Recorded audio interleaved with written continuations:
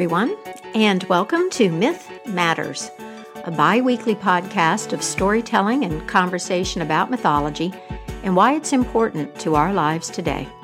I'm your host and personal mythologist, Catherine Svela. Wherever you may be in this wide, beautiful, crazy world of ours, you are part of this story circle. In the last podcast, I told you the beginning of the Arthurian legend of Percival and his quest for the Grail. This was written by the French poet Christian de Troyes in the 12th century, and this story, along with others about King Arthur and the Knights of the Round Table, were part of a cultural conversation at that time.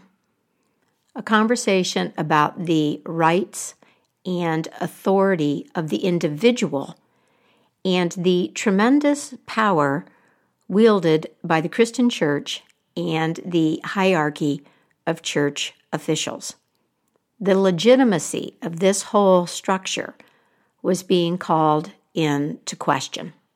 And Percival's quest for the Grail is easily understood as a quest for self-realization undertaken by the individual, for the individual, as an assertion of the need felt by each and every one of us to know ourselves, be ourselves, and meet our destiny.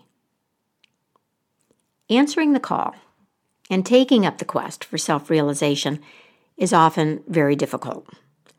We must step onto the pathless path, forge our own way, and approach the journey with a beginner's mind.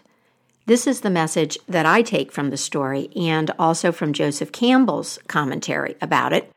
And today I want to tell you the last part of this story about Percival's fateful meeting with the Fisher King. Now, whether or not this is the end of this story is up for debate. There is general agreement that Christian de Troyes didn't finish the story, although others subsequently supplied various endings. And this mystery of de Troyes' relationship to the story intrigues me. He seems to have just stopped and like mid-sentence. And maybe he didn't finish it because he died, but maybe there is another reason why he didn't know the end. I want to consider then, with the help of this last part of the story, the larger significance of the personal quest for self-realization. Is there importance or meaning for our community when we keep our date with destiny and undertake the quest? And if so, what is the nature of our contribution? So let's turn to the story. First, I want to give you a very brief recap from the last podcast. We have Percival. He is a very callow young man raised by his mother in a remote forest. He knows almost nothing of the world and recognized himself as darling young son because that is what his mother called him. One day, he's out hunting and he sees a group of knights riding through the forest.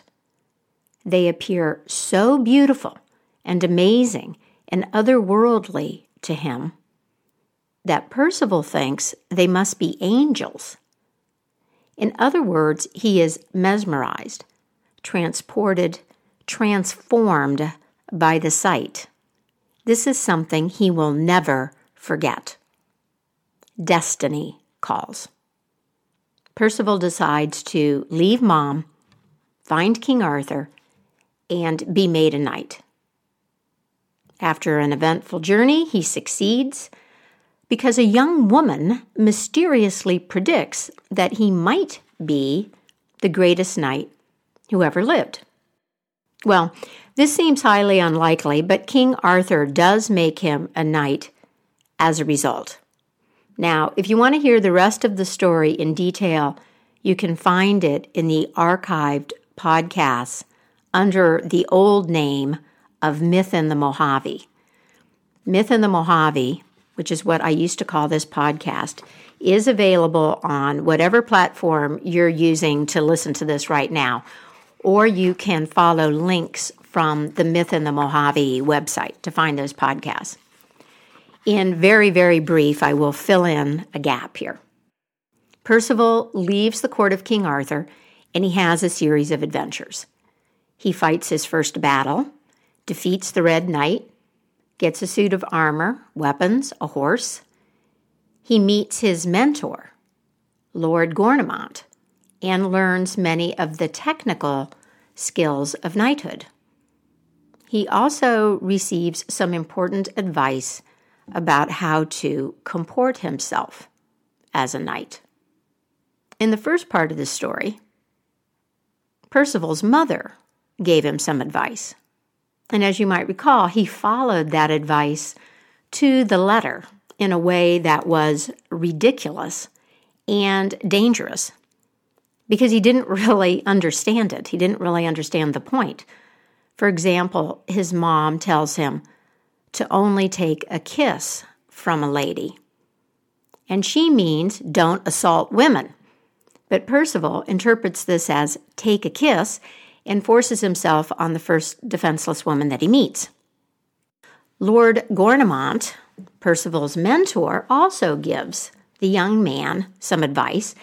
He tells him the rules for fair fighting and engagement between knights, and he also tells Percival, who tends to ask a lot of annoying and rather stupid questions, to refrain from this practice and learn how to silently observe and understand his situation before opening his mouth.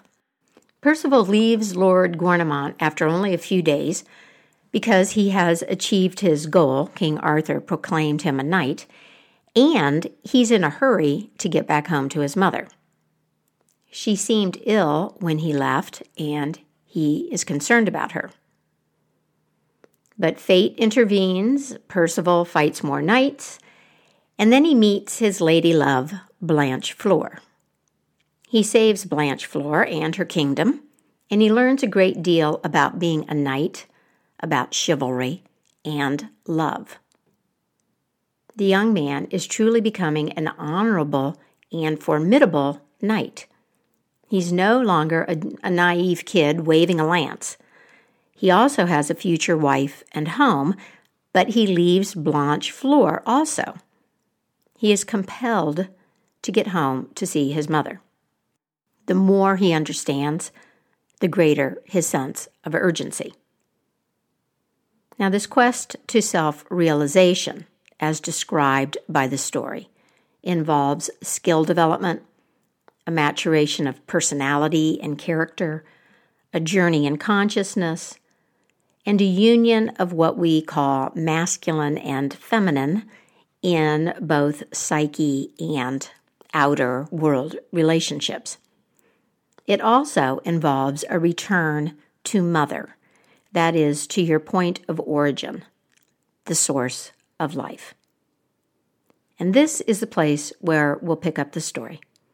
I invite you to relax and listen and note the details that catch your attention, as they are your opening into the meaning this story holds for you right now. Percival's meeting with the Fisher King. When Percival left Blanchefleur, he rode all day without meeting another soul. Along the way, he prayed to God that he was going to be allowed to see his mother alive and healthy again. Finally, he came to a river that was running very deep and fast, and there was no question of fording it with his horse, so he walked up and down along the banks, trying to figure out what to do. There was no bridge. He looked out into the river, and he saw two men in a small boat. one of them was fishing. And seeing no other option, Percival called out to them, "Friends, hey, if you please, is there a way across the river?" And the man who was fishing yelled back, "No, there's no bridge and there's no ferry or large boat either. There is no way across for miles and miles." Well, Percival was tired and it was getting rather late in the day, so he yelled back to the men, "Well, can you tell me where I might find lodging for the night?" And the fisherman said, "Yes, well, if that's what you need, you can stay with me. Go back the way you came, and when you get to the crack between the rocks, pass through that into the valley, and there you will find my house." Percival thanked the man, and he went back the way that the fisherman had instructed him. He eventually found the crack. He went into the valley, but there was no sign of a house. And he rode and looked for a while, and he started to get really annoyed and to wonder if that guy had just been playing with him to make him miserable. And then suddenly the clouds shifted, and there was a beautiful turret of gray and brown stone showing between the trees. Okay. Well, so there's actually a castle. Percival hurried down to the place, and when he got there, the drawbridge was down, so he conveniently rode right in and was immediately greeted and assisted by the pages who took his armor and led his horse off for water and for food. And Percival himself was taken into a great square hall in the center of this beautiful palace. There was a roaring fire in the chimney, and a grizzled old knight, an old man dressed all in black, was laying back, kind of like leaning back on his arms on a bed in front of the fire. The servants led Percival over to this man, and when he got closer, Percival realized that it was the fisherman from the boat. "Forgive me," said his host, "for not rising to greet you, but I can't stand, so maybe you'll come and sit next to me." Percival sat down in the place indicated, and the man asked him, "Where did you come from today?" "Well, I came from the castle of Blanchefleur," Percival said. And the man commented that it was quite a long journey, and that Percival must have been riding for days, and Percival said, "Oh, no, it was just this afternoon. I really didn't come all that far."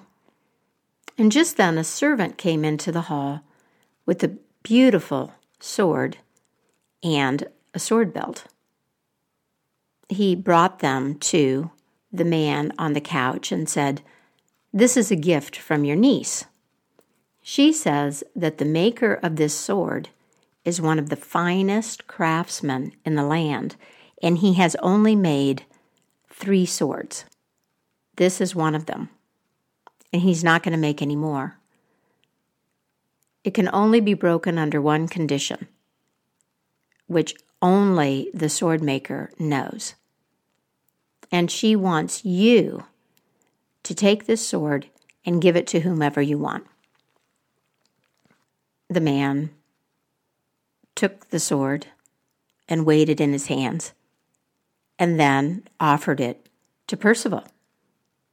Well, Percival took it and looked at it, and it was extraordinary. It was very beautiful, made of gold and silver and inlaid with precious jewels. And also, it was very strong and light. "I think that sword was meant for you, my friend," said the man. Percival was amazed and honored and said, "Thank you very much. I'd be happy to accept it." And the page came and took the sword and some of Percival's other belongings and took them away for safekeeping. And then a table was brought and laid with a white cloth and candles, and they started bringing food out for the evening meal there. All these preparations were being made, and the man and Percival were chatting about this and that, and then a strange thing happened. A door at the far end of the hall opened, and a servant came in carrying a white lance with a white spearhead. He walked very solemnly with his eyes straight ahead, and as he got closer to Percival and his host, Percival noticed that a drop of blood was slowly rolling down from the iron point all the way down the lance until it reached the servant's hand. Well, this was very strange, and Percival wondered, what could possibly be the meaning of a lance that bleeds? He was very curious about this. But he knew he was in the presence of a wonder, and so he remembered Lord Gornemont's advice about asking too many questions, and he kept quiet. While the servant continued walking across the room in front of them, and then he went into a small door on the other end and disappeared. And then 2 other servants came in the room from the door at the opposite end, carrying 2 huge gold candle holders, and then behind them was a young woman carrying a chalice crusted with gemstones. She carried this beautiful grail very carefully in both hands, and as soon as she walked into the room, it seemed that the light was so bright from that grail dish that all of the candles in the room dimmed. And then behind her there was another girl carrying a silver platter, and this procession made its way very soberly and quietly across the room, past where the 2 men were sitting, and each one of the servants with their objects disappeared into that room behind that same small door.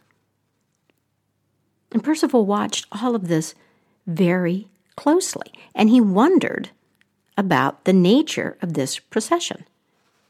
But he remembered what Gornemont said and remained quiet. Now, the servants brought them water to wash their hands, and they cleaned up, and then they had their meal, and it was an incredible course after course after course of fine food and drink of a quality and a variety that Percival had never before experienced. And 3 times in the course of the meal, this same strange procession with the lance and the candles and the grail took place, and each time Percival wondered about it, and he came so close to opening his mouth and asking his host, and every single time he managed to rein himself back in and pull himself back, and he didn't say a word.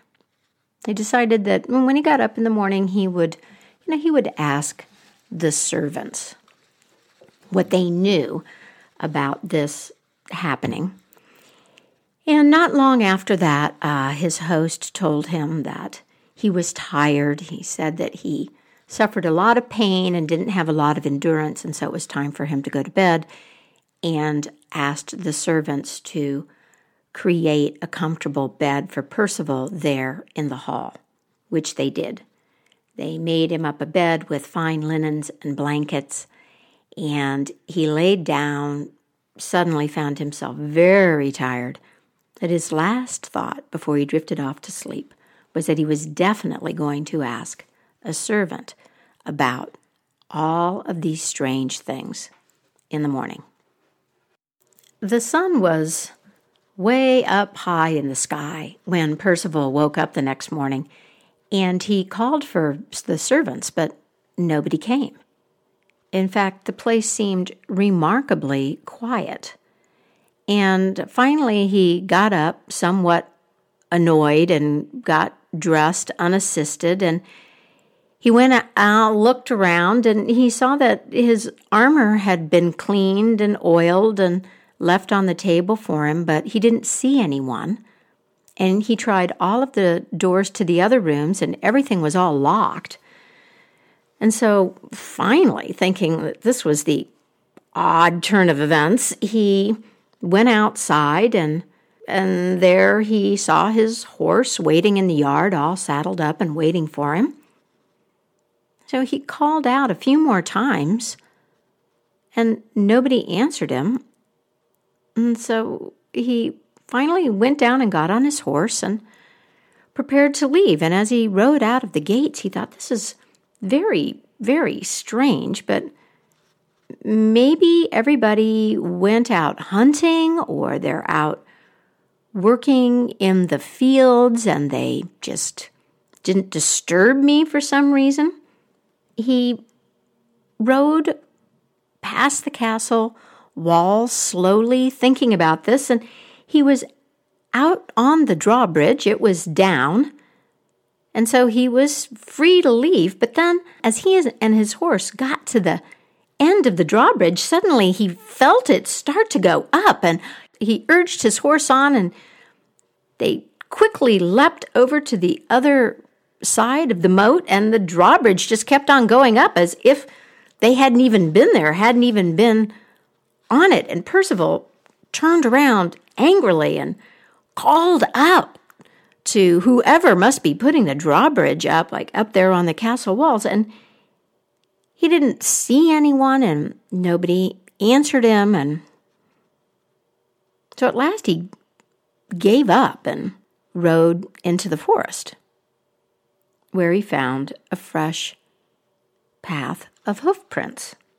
Percival followed these, thinking that they would probably be servants or somebody who is associated with the castle, someone who could explain to him what was going on and also what had happened the night before. And suddenly he came upon a young woman, weeping inconsolably, because in her lap she was cradling a dead knight whose head had been cut off. "Oh, my God," she cried out, "why did you take my beloved from me and leave me behind? You should have killed me too, because now I have nothing to live for." Percival rode up to her. "Can I help you?" he asked. "Well, only if you can bring my beloved knight back to life," she said. "I don't have any reason to live now." And then she looked at him, puzzled, and said, "I have to ask you, where did you come from? There are no lodgings that are safe and clean for miles and miles and miles, but your horse looks well fed and you look well rested." Well, Percival said, there's a castle just through the trees, and I had a very comfortable night there. "You obviously don't know this country very well, or you haven't explored it very thoroughly." And the young woman shook her head and said, "My lord, you were at the castle of the rich Fisher King." "Well, I don't know if he was a king," said Percival, "but he was very wise and very wealthy, and I did see him out in a boat fishing." "Well, he's a king," said the young woman, "and he goes fishing because he can't ride or go hunting. He really can't do much of anything because he was wounded in battle and badly maimed, and this wound doesn't heal and causes him a great deal of suffering. He goes fishing sometimes to relax." "Well, Then that was definitely him. That was my host, said Percival. Well, it was a very great honor to meet him and be in his castle, said the young woman. Very few people managed to find it. So tell me, did you see the lance that bleeds? And Percival nodded. Well, yes, I did. Did you ask why it bleeds? She asked. No, said Percival. I didn't say a word. Well, did you see the Grail? She asked. And the candle holders and the whole procession? Yes, said Percival, I did. Did you ask where they came from? No, I didn't ask. Did you ask where they were going or what they were doing? No, said Percival, I told you not a word escaped from my lips. Not a word. Well, these are very great mystery, said the young woman. Very few find the castle, and even fewer glimpse the Grail. And you did, and you didn't speak, and this is really, really bad news. Tell me, what is your name? And somehow, Percival knew. And although he had never spoken it before, he said, I'm Percival of Wales. Now the young woman got very upset. Well, you might as well call yourself Percival the Unhappy, Percival the Unfortunate. A question from you would have healed the king and his lands. You could have done a great deal of good, but now there is only going to be suffering. You caused your mother's death. She died of grief. And I know this because I'm your cousin, and I was there. I saw her, and I saw her buried. Oh, no, Percival said. This is terrible news. She was all that I was seeking. And now if she's dead, well, I might as well set off in a new direction. There's no point in going home. So why don't you come with me? It's not good to stay here with this corpse, and I will avenge his death. Oh, nothing could make me go with you, the young woman said. I'm not leaving my knight until he's properly buried, and I'm definitely not going anyplace with you. I think you, Percival, should take that paved road over there. That is the way that the haughty knight, the knight who killed my beloved, went. Not that I think that you should go after him or do anything for me, but I do hate him. And Percival realized that their conversation had come to an end, and so he turned and took the paved road. Why not go in pursuit of the haughty knight? He hadn't ridden long when he came across the tracks of a staggering pony. He sped up and caught up with this forlorn beast, this poor horse that was all skin and bones and almost dead, and clinging precariously to its back was a young woman who looked equally beat up and weathered, and her face was blotched and scarred from the wind and the sun, and her clothing was in tatters.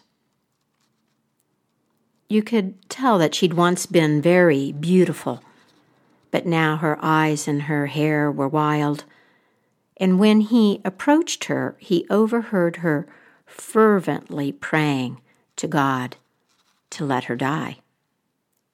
I have suffered so much, God, she said. Please free me from this life of shame. You know that I don't deserve it. When Percival rode up to her, she tried to cover herself. She was ashamed at how terrible she looked and how shredded her clothing was. And he just said, "Beautiful lady, "Well, thank you," she said, "even though I know it's not true." Percival blushed. I don't think I've ever met you before," he said. Oh, yes, you have," she said.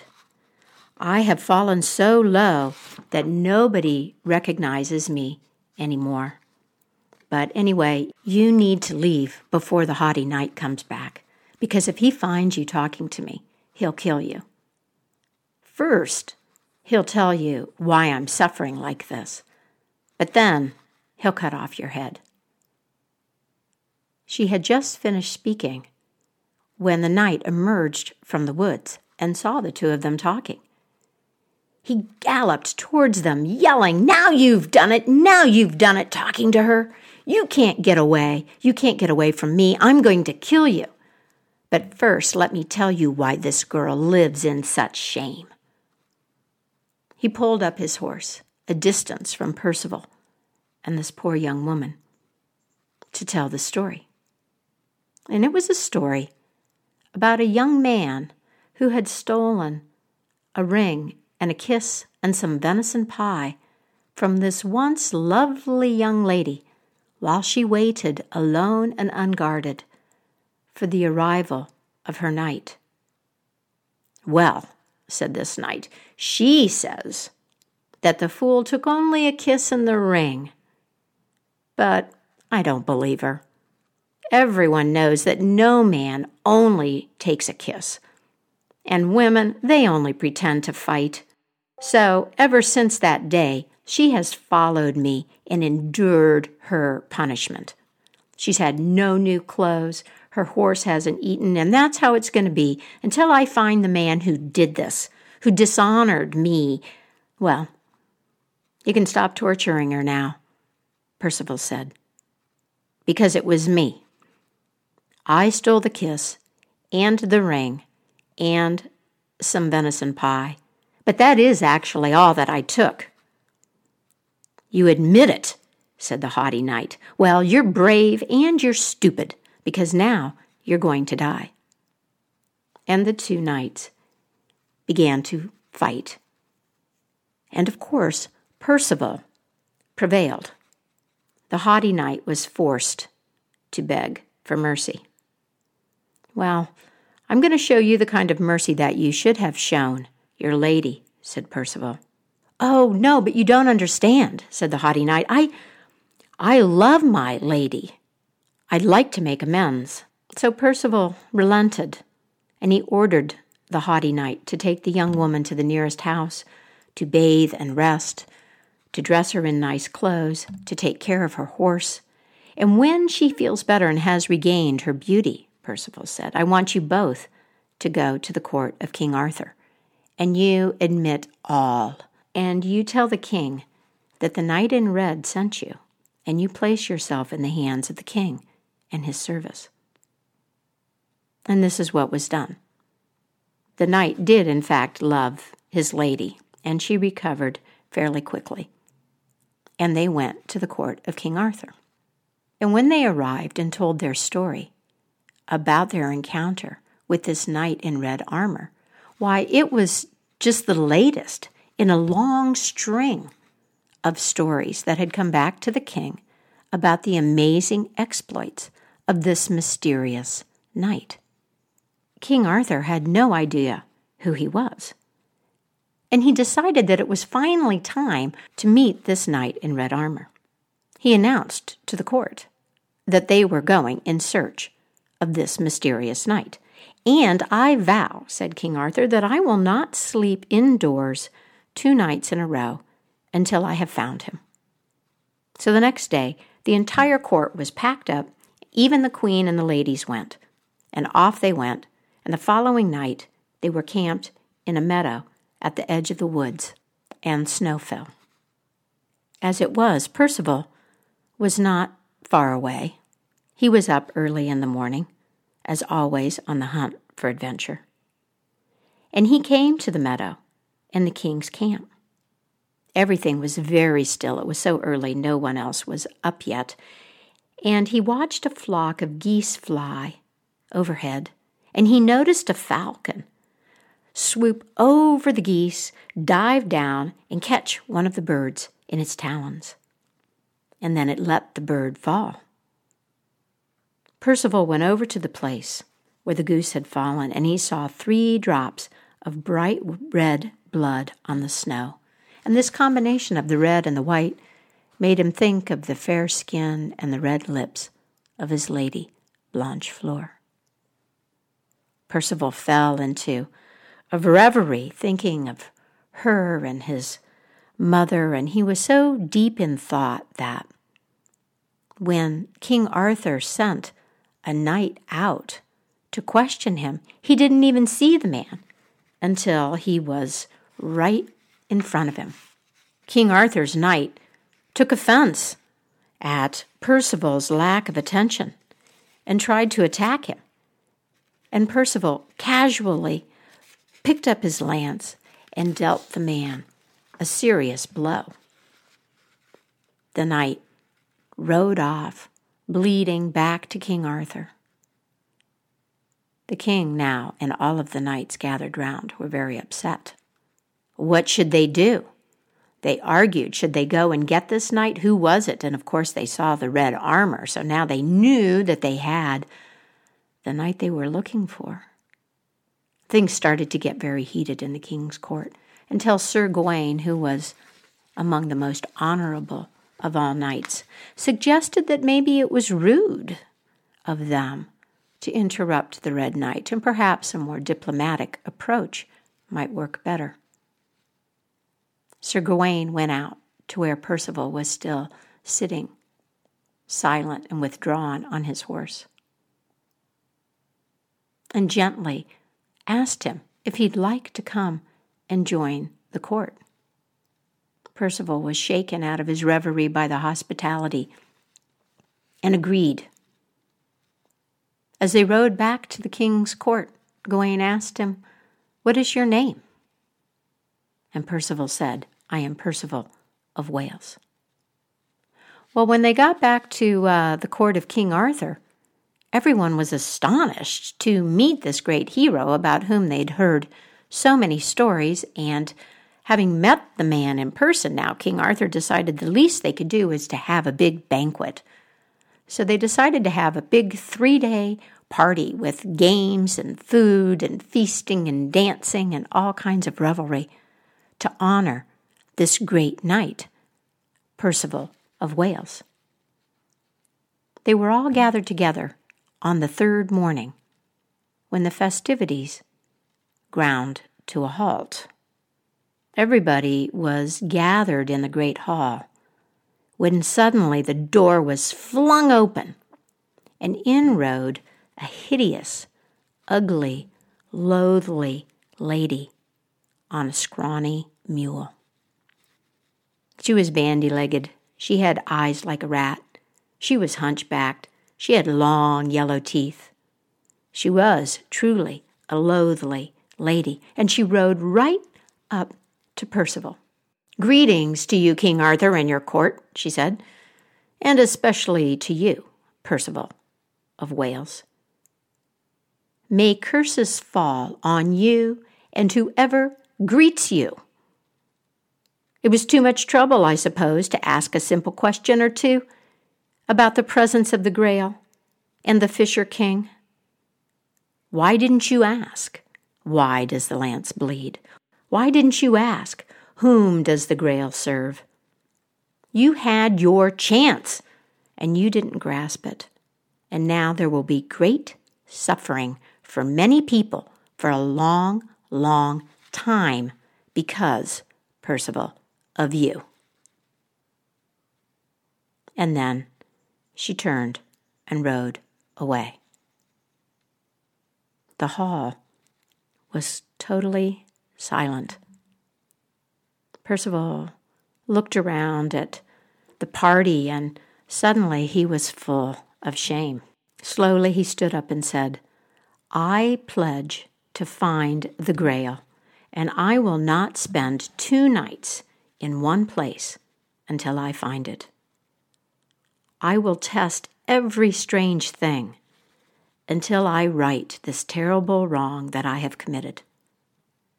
And without another word, Percival mounted his horse and left the court of King Arthur to make his own path through the forest and complete his quest for the Grail. Now, at the outset of this program, I said I wanted to look at the importance or meaning for the community of our individual quests for self-realization. Now, this story presents a number of possibilities, so what I'm going to share with you is certainly not the only way that you could answer this question. But I want to look at the connection between two mysterious figures, the Fisher King and the Loathly Lady. Both of these characters are motifs in Celtic mythology, which is the backdrop for the legends of King Arthur and his knights and the Grail quest. The Loathly Lady you might recognize from Chaucer's Canterbury Tales and the story of the wife of Bath. In King Arthur's tales, she brings quests. Another example of this is the story of Sir Gawain and Lady Ragnell, which I shared as part of the Myth in the Mojave podcast. The Loathly Lady is what's called a sovereignty goddess. A sovereignty goddess because she is connected to the proper authority of kings, that is, sovereigns, and to sovereignty as a right belonging to all beings. Sovereignty as the essential component of our human pact with each other, with other creatures and beings, and with the land, with our source. The Loathly Lady appears in stories as a hag, as a test. When the vow, when the pact that preserves sovereignty has been broken. And she shows up as this ugly woman who becomes beautiful when she is approached despite her ugliness. In the Celtic tradition, the goddesses and also the queens were warriors. That is, they were defenders and protectors of the land. And they were the ones who identified the men who had the right, that is, the right character, as well as skills, to rule properly. In order to be a recognized and authorized ruler of any community, you had to have the approval and perhaps even marry the queen or the goddess that presided over your land. The land, the goddess, and the female, these are all aspects of the source, of mother, of our point of origin. The Loathly Lady, then, is a signal that this vow has been broken, that the essential conditions for sovereignty don't exist. In other words, authority is being inappropriately wielded by someone. And we know that this is happening because the Fisher King is in the story and because he is wounded. The health of the king is related to the health of the land. If the king can be wounded in a way that won't heal, that indicates to us that his authority is not genuine or is no longer genuine. And if he is wounded or ill, then his kingdom will also be wounded or ill. Now, I said that the pact has been broken, that the essential conditions for sovereignty aren't being met. What do I mean by that?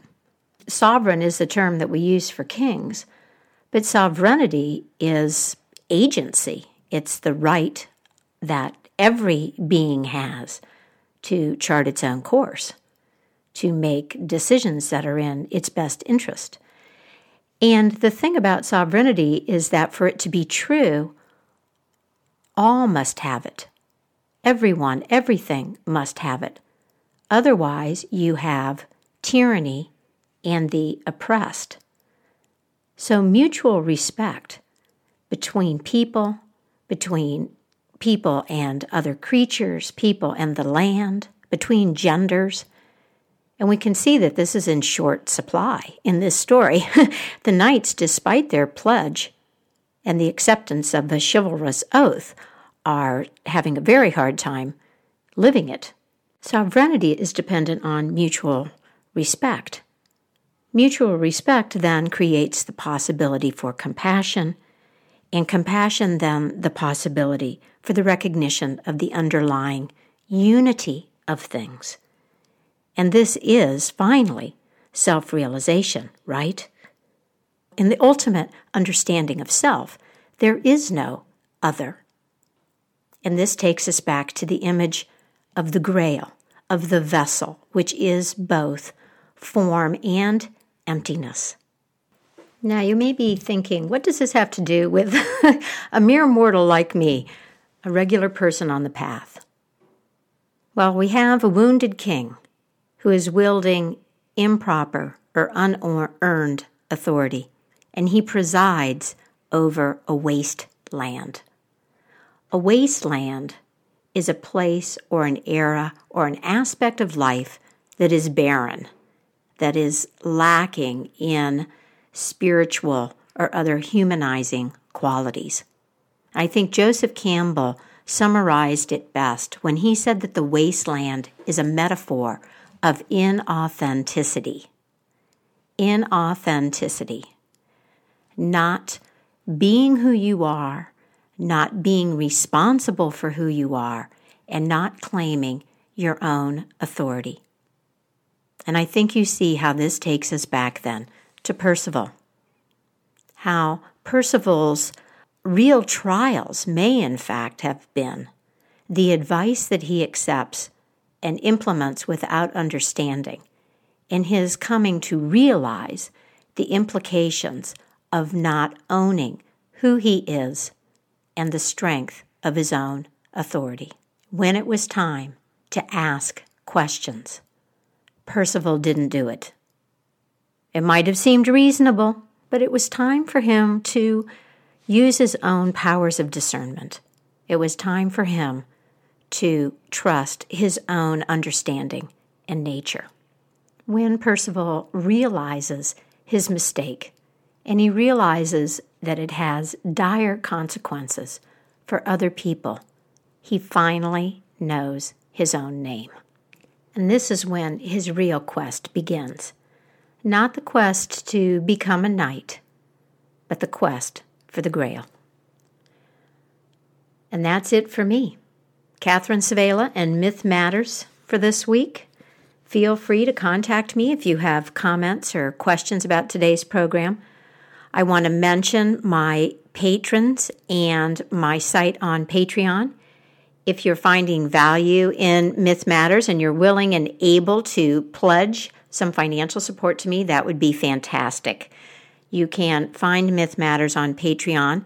The easiest way to do that is probably to go to the mythicmojo.com website, where you will find a link on the Myth Matters page to take you to Patreon. I want to give a shout out to my new patron, Sabrina Fox. Thank you so much, Sabrina, for joining the Myth Matters community. Thank you to all of you who share this program and are spreading the word about Myth Matters. I really appreciate it. And thank you so much for listening. Please tune in next time. And until then, happy myth making, and keep the mystery in your life alive.